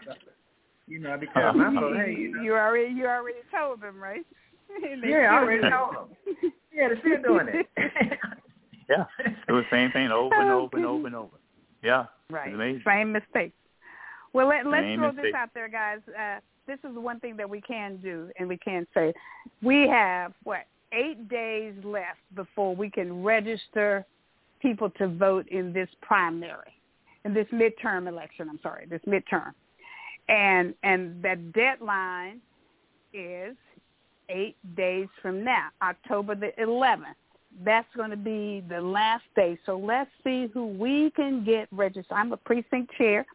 I cover the largest precinct of African Americans in Tyler, Texas, in Smith County, the largest. And we put together, we've already sent out, we put together 300 postcards to send those out, encouraging. There's something that all of us can do. We can make some phone calls. We can send some text messages. We can put some signs out. We can cover our neighborhood. We can help do something to help to make sure that people are educated and know exactly who is running and what their platforms are. And so if they don't show up, it's incumbent if they don't show up at events like Friday night. I mean, if Mr. Arthur can tell you, if you looked around in the room, who was the bulk of the people that you saw in that restaurant, Mr. Arthur? Count me? Yes. You can count you. You can count me, and you can count you. And you get the picture. The bulk of the people in that room look like Miss Rihanna. Tell me that again. The bulk of the people. Go ahead. I told them about 20% of the folks in that was black. You kidding? You know we were going to have the board meeting right before. The people in there look like Miss Rihanna. You kidding? We should have had our board. See, if we had had our board meeting there, we could have added 10 more people there. Of course, we canceled because you guys are coming in there. Is that really true? Yeah. What is really true? That's what I told him. That's what I told him. I'm still shocked. That's what I because check this out. We can have our board meeting the next day, but we can't have a debate the next day. There's only going to be one debate. Right. That debate was Friday night. Well, we should have kept our board people there so you had more people that look like you. That's right. I know. I agree. I wonder where y'all. That was the point I was making. I got the point. No, really, I'm serious now. Answer that. That's why. True? No, that's why I came down there. That's why I came down there, Shirley, because I felt. Hey, Shirley, I ran to the other Shirley, right? I ran to our friend Shirley. Oh, shut up! Did you really? Yeah. Where? Well, she was outside registering people, right? And so I saw how you doing. Anyway, make a long story short, when I came out later on, she saw. She was outside of the restaurant registering people. Yeah. She never came. She never came in. She never came inside and said a word. I didn't know she was. I know the other girl. I know the car. Yeah, she came inside. She came inside too. She didn't say anything. She didn't say anything to me. Well, maybe she was trying to holler at me. I don't know. But anyway. I see. Had no idea she was there. She didn't come. She didn't come through the line to eat, or she didn't come and say hello. No, she was working. She was working. Everybody was working. All those people that we had the table set up out there was working, but they all came inside. And they all came I mean, look at now. I'm not in the house sorority. You got to talk to her. Talk to your sister about that. But I'm just saying, Neither is she. She's not in it either. Well, what I'm saying, she didn't. Anyway, she didn't recognize. But then, she didn't recognize me until later on. And then she went, really? Oh, that's who you. I remember you now. So okay. Oh, come on. Of course she did. So I'm saying. So I said to say this. So maybe she didn't recognize you either. You're so funny. She recognized the location where she was. Oh, that's so funny. She could find her location. She could find her location. Yeah, exactly. She knew. She knew what location she was at. That's interesting. Well, back to the deadline. October the 11th is the deadline, and early voting begins on the 24th of October. And let's get people to the polls. Let's get them there. Let's get them to the polls to vote. I made a copy of that. Early voting to the polls now. November. From now, listen. There you go. And early voting ends on November the 4th, and don't wait until then. Get your vote in between October the 24th and November the 4th. Yeah, the ARP had a nice. And then say because we voted from now on. From now on. Exactly. Now, NOWON. Oh, now. No, I gotta blackenize No, it's now on. Now you gotta blackenize it. Now on. So I guess it'll be NOUN on. Oh, wow. Okay. It's continuous. Has to be continuous. My mother would tell you that word is not dough, it's door, and it's not flow, it's floor. So she would say now on. They don't reckon. They may not adhere. Now, they may not recognize it, Shirley, but I am. But I am a Ebonic speaker. I see. Okay. Well, that's Ebonics. That's made up. Who made that up? Slave folks in the field chopping cotton. Okay. All right. That's because they didn't have the same opportunity so they couldn't understand what was saying. They didn't have the same opportunity that you had. You learned the Queen's English, so use it. No, I'll use it. I will use it when I'm with the Queen. I'll use it when I'm with the Queen. Well, I guess she's gone, so I guess you won't be able. Well, when you with me, I'm the Queen. I'm the Queen. I'm the Queen, so you have to use it with me. Okay, how about that? No, I would speak Swahili to you. I would speak Swahili to you, Queen. Kambusa. You got to speak something that I can understand. See, that's the issue. That we got to be able. We got to be able to communicate with each other. But anywho, that's that. So let me put out one other message to the gentleman before we go. Because believe it or not, it's 9:44. It's amazing how time goes by so fast when we have so much fun on this show. But at any rate, let's see. What was I going to say? Well, you were talking about. You were talking about me. Oh. But anyway, I was talking about you. Mm-hmm. It had to do with election. Just make sure that you understand and know your candidates and what they stand for, what their platforms are, and of course, Mr. Arthur mentioned earlier about Beto being a blue dog Democrat, and then there are some yellow dog Democrats, and there's just some Democrats. So whatever you are. Just get yourself to the polls and vote that straight ticket. Just go up and down that ballot. Up and down that ballot. Yep. My mantra is vote for him because he's a blue dog that believes in democracy right now. Yeah. Yeah, we have to get people out to the polls. Yes.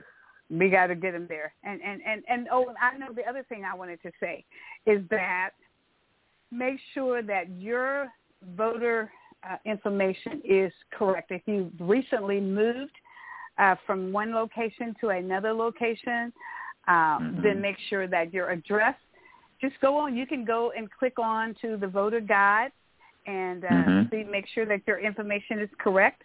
And if it's not correct, then get it changed so that you don't have any repercussions when you get to the polls. Right. So you'll know what's on the ballot. You know what dates that you need to know about. What you need to do as far as your voter registration requirements are. If you want to do a mail-in ballot, make sure you know what you need in order to do that. Most people want to go to the polls.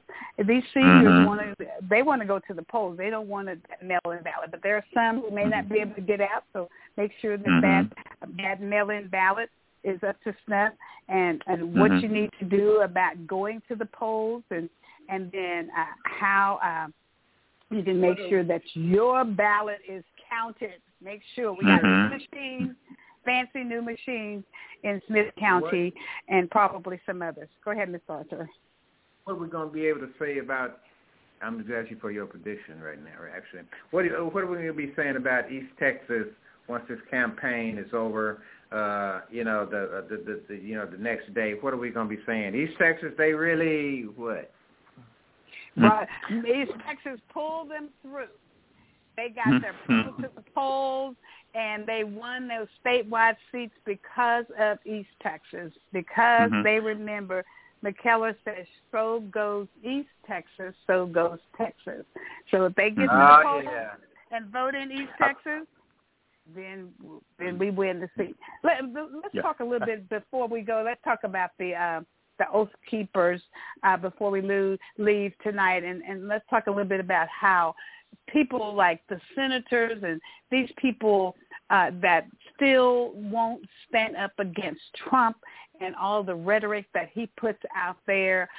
Look how he's attacking McConnell's wife and being racist about, this guy is very different. Very, very. I've not seen anybody like this guy ever. He puts out so much rhetoric, and people are still following and believing in this guy, and believing that he won this presidential election. How much more needs to happen and take place for people to see and to see what this guy's made of? He's talking about this death wish that on Democratic people and some Republican people who are not standing with him. Sure. This guy is something else. Sure. Yes, Mr. Arthur. Yes. That whole thing with Mitch McConnell, the call his wife. He told Ted his wife. Right. Anyway, Coco, and they call a woman Coco. Then she from China. How you gonna call her Coco? But anyway, can call a woman Coco, right? And then that Mitch is over there. Right, with his racist self. What is he even doing with Miss? Well, anyway, I'm gonna call him anyway. Well, love does not have a color. I told you. It don't have a color, but what I'm saying is that and evidently politics do, because I could take all three of them, because she was in his cabinet. I could take all three of them, put them in a paper bag, and whack it one time. And empty them out, and they're going to do the same thing that they just got through doing. Same they wouldn't change none. Nope. That's what you got. Nope. That's what we have. Yeah. That's what we have up there. That's what we have. Yeah. So what do you do with that? What do you do with that? Again, it goes back to what we talked about earlier, Doc Love. Yep. They think black folks don't do to them, but they did to us. Therefore, even though the world, technology has made it smaller, America is any other country, better position any other country to run the world right now. The world wants America to run it because of us, and that's what we need to understand about our power. It's because of us.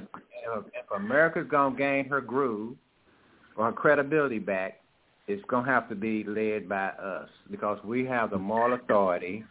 We are the holders of moral authority in America. That's what makes us different from the other groups. We have moral authority in this country, and we just need to assert it and own it and be it. But here's the deal also I want to mention. Go ahead, Dr. There is something what you're saying that's really caring. A lot of the big foundations, there are a lot of people who put a lot of money in a lot of areas. They are really looking at what you just. I'm not going to call any names, because these are these are the top foundations, philanthropists, all those people, all this money. They are looking and say, hey, we'll put a lot of money out here, but they begin to see exactly what you just said, brother. They come to the realization they need to look and support you, what you just said. What we have to do ourselves, we need to step up and be that group or that organization that they can support. I'll put it that way. There are people who want to support our community that we just have to have individuals they'll support because they recognize what is appearing. What we're talking about now, they understand that. They're not satisfied. They want to see a change. Go ahead, Mr. On you saw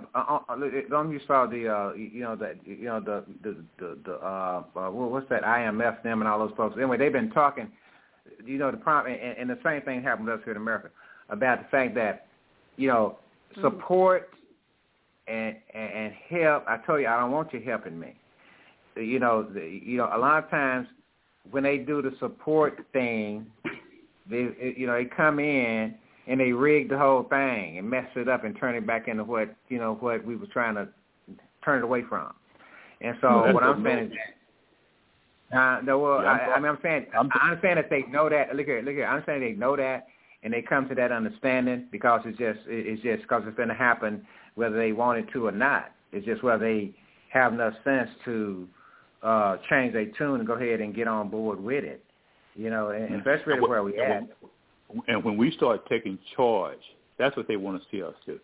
They want to see us start taking charge and take leadership. That's what they're looking for. And when that happens, then that's going to change our communities. And that's the group they want to support. I agree with you. Say all the middle people for their own selfish reasons and everything, but there are some major corporate foundation groups are looking for us to take charge in a lot of areas. They're not going to come out and just tell you all across we're doing that. They just want us to see what you just do what you just said. They know the moral majority. They want to be with that. So we have to do what we need to do. Recognize who we are. Recognize who our strengths are. And I'm gonna tell you what we need to do also. That's why we got the microphones. We have the mic in front of us. Mm-hmm. And so what we got to do is we got to cover all this misinformation so that we can continue to have those philanthropists that want to get. We got to report on those falsehoods, those exaggerations that we clearly can explain why they are untrue. These things that we see on television, that we hear Trump saying, that we hear his cronies saying, and because if we don't, all of these things are going to be a harm to all of us Texans. And that includes some of the stuff that the people who are presently down in Austin, Texas, in office right now. And sometimes, we choose to not put that information out there, that misinformation, but it's incumbent upon us to debunk all of these untruths that we see, these falsehoods that we know are not true, so that when people, and when I say our people, I'm talking about the citizens of our communities, Smith County and Tyler, Texas, and all where we live, that they will go out there and that they will elect the right people who are working for the greater good of this community. And if we don't do that, then we have not done our job. Exactly. And then they're going to be misled, and they're going to have incomplete information, and then we're going to be right back. Or they're not going to show up at all. Because there's so much warring and fighting. Go ahead. That's why we have to have these. That's why we have to be in constant voter registration education mode from now on. Absolutely. Yes. Absolutely. No, I know. Absolutely. I mean, the Queen just died, so now on is what I'm saying. To me, you saying now on. That's so true. And that's right. And we got to pledge to do this. Well, I mean, we can't just talk this. We got to do this so that we can make our lives and the lives of our offsprings and their offsprings better than ever before. It's incumbent upon us to do the task. And so that's my pledge. I don't know about you guys, but I'm pledging that every single day. I'm going to go with the word. Hey, Shirley, I'm going to go with the word that says, after I've done all that I can do, I will just stand. Yes. That's it. Yes. Keep on standing. That's it. Keep on standing. That's right. That's right. And all these claims about voter fraud and all of that, that's false stuff. And see, that'll make people feel that, okay, so if they're doing false things, then what good is my vote? And why should I go and vote? And so we have to make sure that they get to the polls. Sure, yes, people could only just understand. People just understand how powerful they are actually, and that's the whole thing. They don't want folks to know that. That's right. And just real quick. When I did the education thing, just keep them from turning our schools into charter schools down and down at the school board. I went down there consistently for about, I guess almost a year, speaking and so forth. Okay. Sure. And then actually the fix was in. We had heard that they were going to do it anyway. Well, guess what happened? Right. The big business people who was pushing it, they saw the fight, and they decided that they didn't want none of that. So just by going down there, and this is after the word was out that we had lost, but we won. And so I'm saying, but we won because we were consistent. We were educating. And we were educating people on an ongoing basis. You can't just go down there one time and holler and leave. That's you got to come back and come back and come back. And so that's how you fight in this system that we have now. And so that's why we try and tell all young activists, that's how you fight. You educate yourself, and then you go and educate the public. If you just do those two things on a consistent basis, you can get something done. That's true. That is true. And we're gonna end on that point. Educate. Education is the key. That's how we help to get people out of poverty. Look at the number of people that are in poverty down there in Puerto Rico. 26% of the people in poverty. I mean, we live in the richest country in the world. That's why people push for everything. We can solve them. Yes,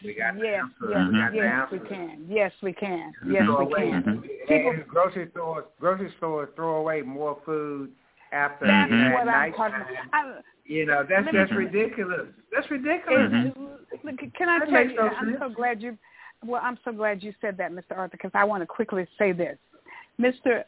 Bubba, our top chef, went to the supermarket to get some things for the restaurant, right?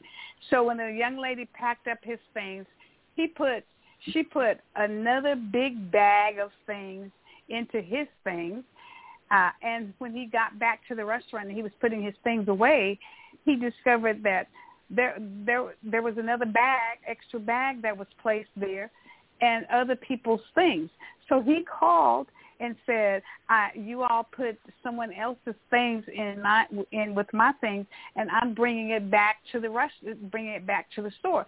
And guess what she said? "Oh no, we can't take that back. We can't take it back." He said, "It's not mine. I didn't pay for it." No, you just keep it. We can't take it back.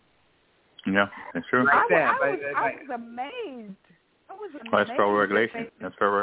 Yeah. They can't. Well, like and it's that kind of nonsensical stuff to support a quote. He said, "Throw it away or keep crony capitalism." Well, we got this crony capitalism thing going. There you go. See, that's crony right there. That ain't got nothing to do with supply and demand. Ain't got nothing need. All that. Ain't got to do with none of that. That's crony right there. We're gonna throw away the food, and then we're gonna give folks hell about the food stamps. Yep. Really, So anyway, I'm saying we know the answers, so we ain't searching for answers. We search for folks to implement the plan. Okay, it's 10:00. Okay, guys. So, listen, guys, thank you so much for everything. We're going to turn it all back over to Miss Brianna, as we know that tonight's show is being brought to you by Taste of North Delight.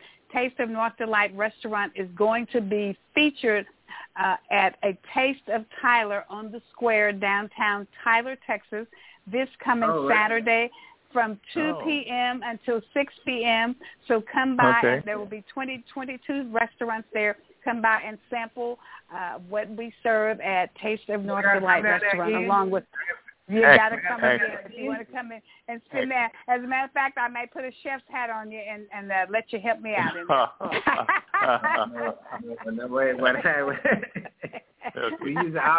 I usually show up about 30 minutes before closing time when everything's cheap. You're so funny. No, it's all free. All the food will be given away for free.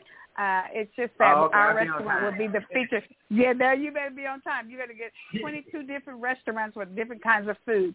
So so that's for the people that live in Tyler. Come on out and join us on a Taste of Tyler, with celebrating the restaurant. Okay, thank you so much. Okay, that's this coming Saturday. I'll be back from San Antonio on Friday.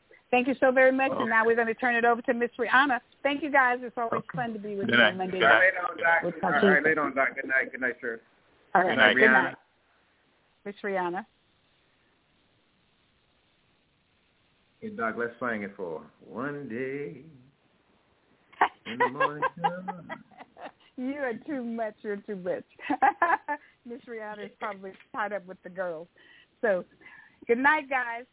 We'll end it. We'll stay here for a few minutes, and if she comes through, that'll be fine. If not, we'll talk to you on tomorrow. Bye for now. Okay. Good night. Good night.